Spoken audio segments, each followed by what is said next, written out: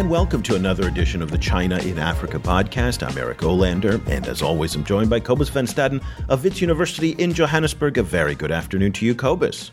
Good afternoon. And today we're going to be talking about Ebola, and that has been a topic, particularly in the U.S. media, that has been on everybody's mind when it comes to Africa. But we're going to talk about the Chinese involvement on this issue, and it's one of the areas that the Chinese, when it comes to PR, they're doing exceptionally well. Now, those are words that you actually don't hear come out of my mouth very often. Cobus, I don't think we've ever actually said that the Chinese do excellent PR, especially in places like Africa. So it was really a little bit of a surprise to see what the Chinese are doing and how they're engaged in this topic. And in so many ways, everything that the Chinese have been doing was crystallized in a picture that was featured on the BBC website. And it showed in the Liberian capital, Monrovia, a man by the name of Alfred Sirleaf, who edits what's called a chalkboard newspaper, where he writes on a chalkboard all the news of the day, and people kind of come around and he talks about it. It's a very oral way of giving news. And he wrote up a scoreboard, USA 1 versus China 5. And here are the key points that he pointed out.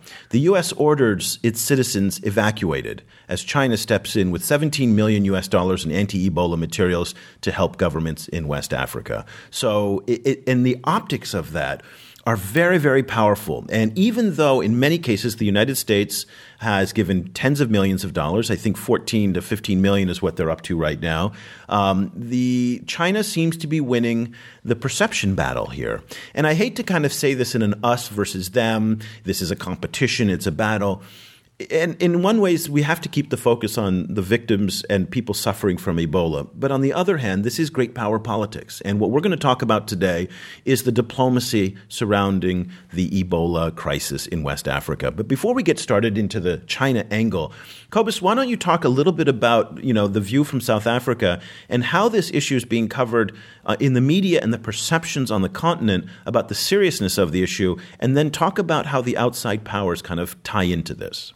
Everyone is very jittery about this. Like just on my Facebook, kind of personal Facebook page, all my African friends are, posting updates on Ebola all the time. Everyone is really nervous. The South African government keeps, has put together task teams to try and to deal with it.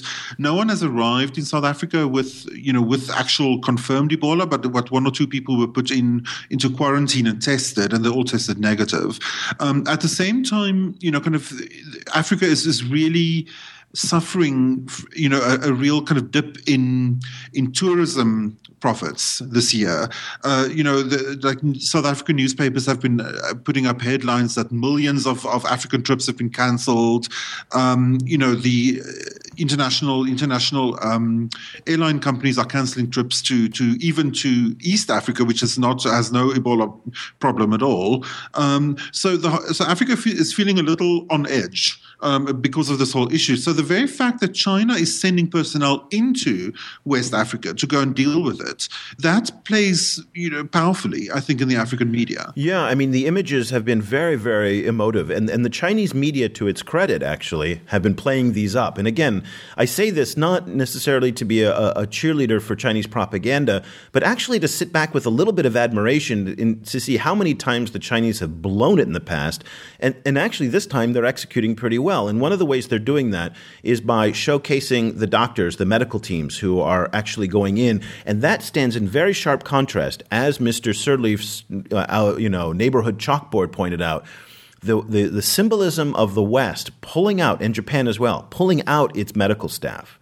And the Chinese not only holding theirs there, but actually then deploying 3 new teams across the affected countries, I think really resonated quite well. And it's a very powerful image. And one of the things that they showcased in the Chinese media was those medical staffs leaving Beijing and leaving China. And you can imagine what that must feel like for those medical workers. Some were doctors, some were nurses, some were technicians. I mean, Cobus, and again, it was very powerful images when you're kissing your loved ones goodbye and you're going into a place where, everybody's leaving, where the death rate is 60 to 65%. It's extraordinarily dangerous. And so I think it's pretty badass of these dozens of Chinese medical staff to go in there.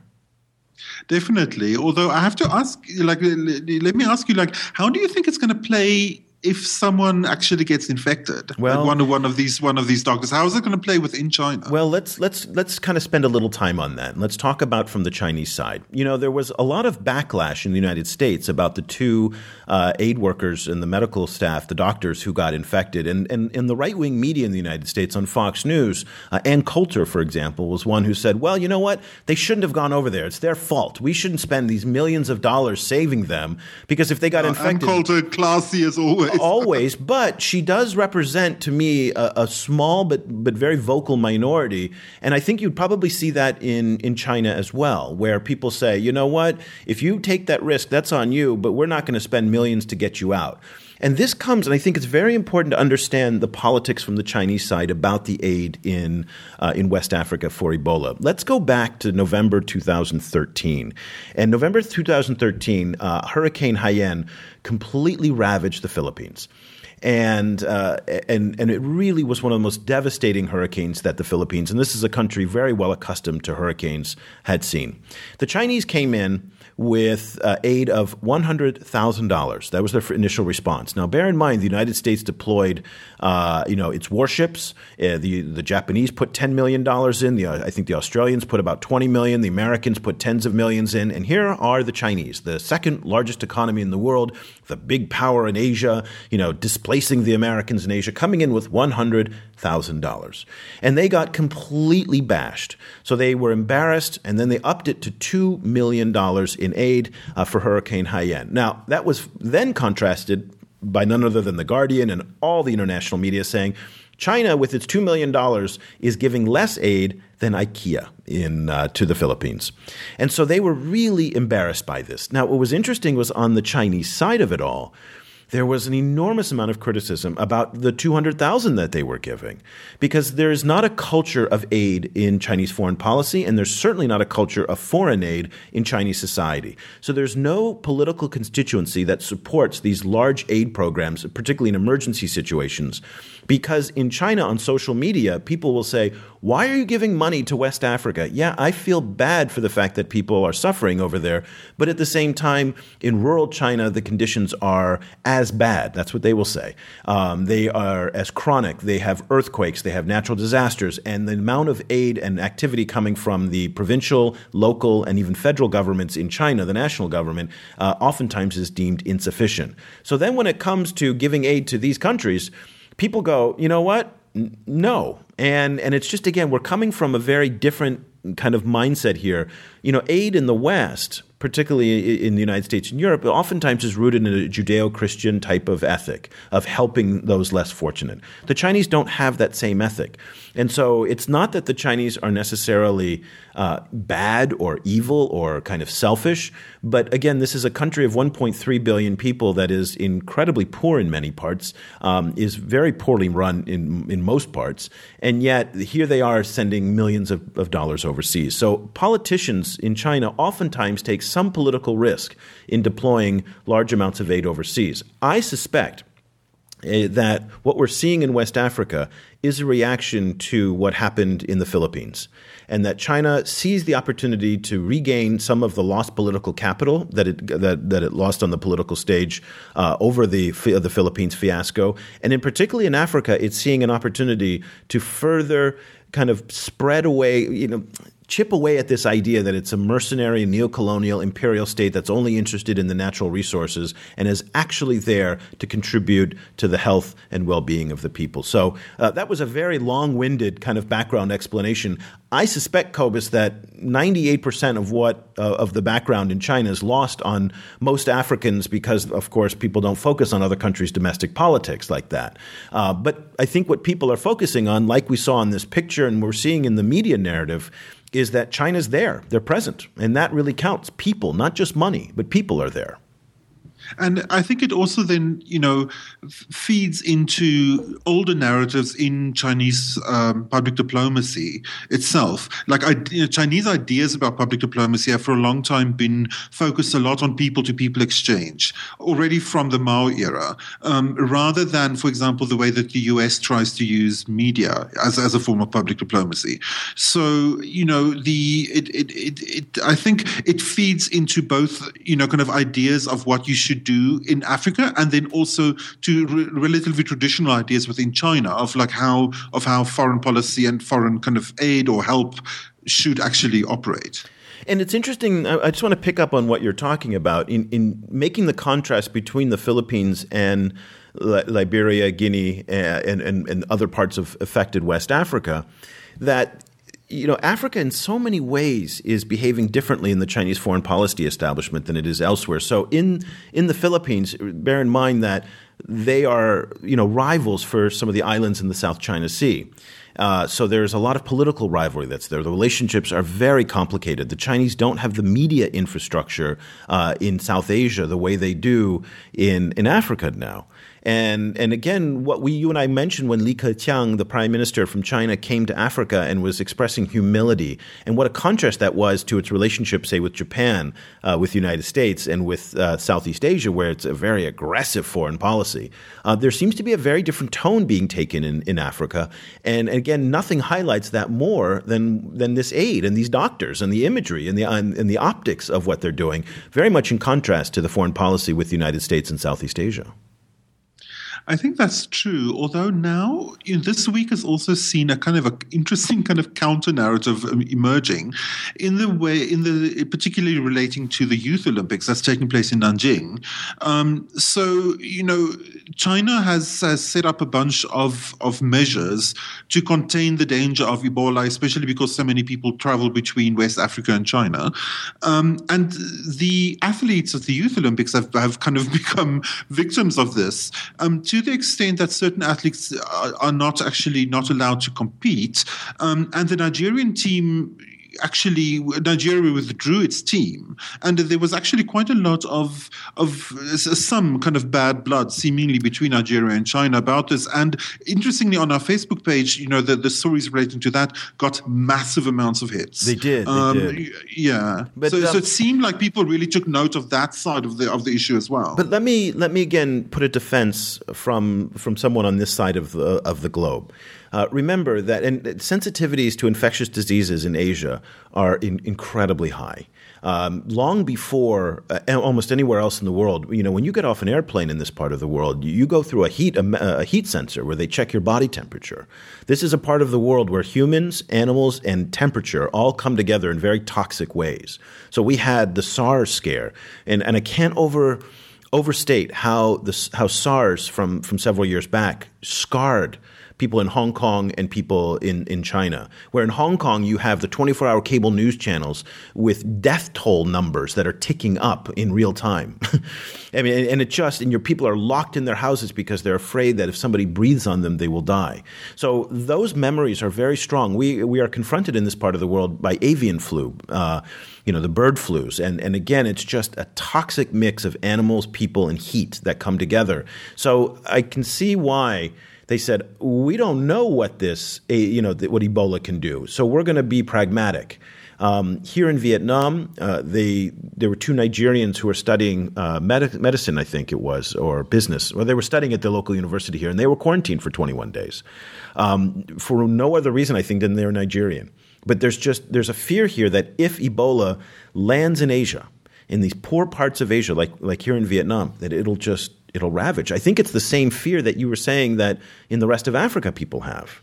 I mean, imagine if this gets so. I think while it's easy to say, from the Nigerians being angry, stop. I think you have to take into account what it's like on this side of the world too. Yes, absolutely. I completely agree, and I completely understand that. But on the African side, the other, of course, issue is that Africa is always being portrayed as the home of disease. And Africans as themselves as these kind of walking disease vectors, and Africans are incredibly sensitive about that. Yeah. Kind of, if there's one way to get a bunch of Africans angry, it's that's the way. So it plays into incredible like levels of anxiety and kind of collective chips on people's shoulders that go back decades and decades, both in Asia and in Africa. Yeah. I think, and that I think makes Ebola such an explosive kind of thing to deal with. Well, it's the new diplomacy. This is the new reality, I think. For the past 10 years, the concerns have come out of Asia, which was again SARS, avian flu. We've become familiar with these topics again. If you have a fever, you're not allowed to fly in Asia, and that's all because of the spread of infectious diseases. So I think this is a bond between Africa and Asia, but it's also, as you're pointing out, a very sensitive area that could potentially really strain relationships. Let's kind of shift again to the China side. And again, I don't mean to focus too much on the China side here, but Cobus, we are the China and Africa podcast, right? So on our Facebook page, I want to read a comment and get your thoughts on it. And a woman by the name of Don Chenyang Li, she said, quote, "To be honest, it is not fair to hold China up to the same standards as to the Western capitalist powers. China may be a major power, quote unquote," she said, "but it is still a developing country. It may have a very large economy, but it also has a very large population, and China's GDP per capita is still much lower than that of the advanced capitalist countries of the West. You may think the Chinese people are, quote, rich, but these are poor regions in China which are just as poor as many parts in Africa in terms of average income, only that they have better basic infrastructure due to China's socialist legacy. China is still a developing country, albeit a large developing country, not a developed country, and it is not fair to judge China by the same yardstick one uses for developed countries." So there is that there's a spokesperson for that audience that I was telling you about that says we shouldn't make this a competition between, well, the United States is giving 14 million, China is giving 5, 7, 17 million and whatnot, and really that constituency in China that still says we should not necessarily be judged according to the standards of be judged according to the standards of other countries. I tend to agree with her. I think just realistically, large parts of Western China is obviously very poor, but I think even prosperous Eastern China is. They're much richer than they used to be, and and frequently they're put on the same level as Southern Europe, which is actually in the first world stakes actually not that rich. Portugal is a struggling economy with very high unemployment. Spain, same problem. Southern part of Italy and Greece, same problem. So Southern Europe not necessarily the highest place you could be in terms of richness. And then also I think even if you're doing well in Beijing, you're doing well under such a level of competitive living and against such odds that I can well understand that even Chinese people who live on the eastern side of China don't necessarily think of themselves as having made it and being consistently prosperous. Yeah. It's still too new. So I think it's the same thing as we need a new word. China isn't the first world, and I think the countries, the rising powers that are following China into the kind of prosperous levels, prosperous realm, they are also not going to be. No one is going to be like Denmark again. I think. No, I think that level of prosperity is a 20th century anomaly, and we need a new word to describe the newly emerging or newly rich nations, taking into account the kind of stresses that those people are living under. Well, the diplomacy related to Ebola, and again, we don't mean to cheapen or somehow trivialize anything that's happening in West Africa and the suffering that's going on. What we're talking about are the kind of ripple effects from this horrible tragedy. And there's a lot of diplomacy underway, and there's a lot of jockeying for position and optics, the photo ops that are happening both on the United States and the West as well as in the Chinese side are absolutely fascinating. We'd love to hear what you think. Join the conversation with Dawn. She commented on our Facebook page at facebook.com/China Africa Project. Right now, let me just check the number, 217,000 followers, Cobus. It just blows me away that there's so many people, but it highlights the fact that there's this excellent, amazing conversation conversation going on over on our Facebook page. We're talking about Ebola. We're talking about all sorts of different aspects of it, China's foreign policy in Africa, and the optics, the media side, the media narrative that is so important in all of this. And we're going to continue to post articles related to this, but we'd like to hear what you think. Do you agree? Do you disagree? Do you think the Chinese are just, I had somebody, we have some of our naysayers, some of the people who are more kind of skeptical of the Chinese, Cobus, and I think Mark Houston, I think is his name. And he says, listen, and people live in China say the Chinese, they just mess things up. And if you shouldn't have any faith based on what, people who live in China have, that these guys are going to be able to execute effectively in places like Liberia. So there's a lot of skepticism. And so we'd like to hear that. Facebook.com/China Africa Project. Cobus, if people want to follow what you're doing and what you're reading and writing these days, what's the best way for them to stay in touch? The easiest way is on our Facebook page. You'll see my name in brackets when I comment. I'm also on Twitter at Stadenesque. That's STADENESQUE. And you can find me on Twitter as well at EOLander, EOLANDER. I'm tweeting all of the pictures and the videos and the headlines every day. So if you want to kind of stay on top of the latest China and Africa headlines, head over to Facebook, find us on Twitter, let us know what you think if you have some comments. And if you have some expertise in this area, we'd love to have you on the show. We get comments and feedback from people all the time, and then they end up coming on as guests. So this is an area we'd love to expand on as well. So until next time, we'll be back with another edition of the China in Africa podcast. Thank you so much for listening.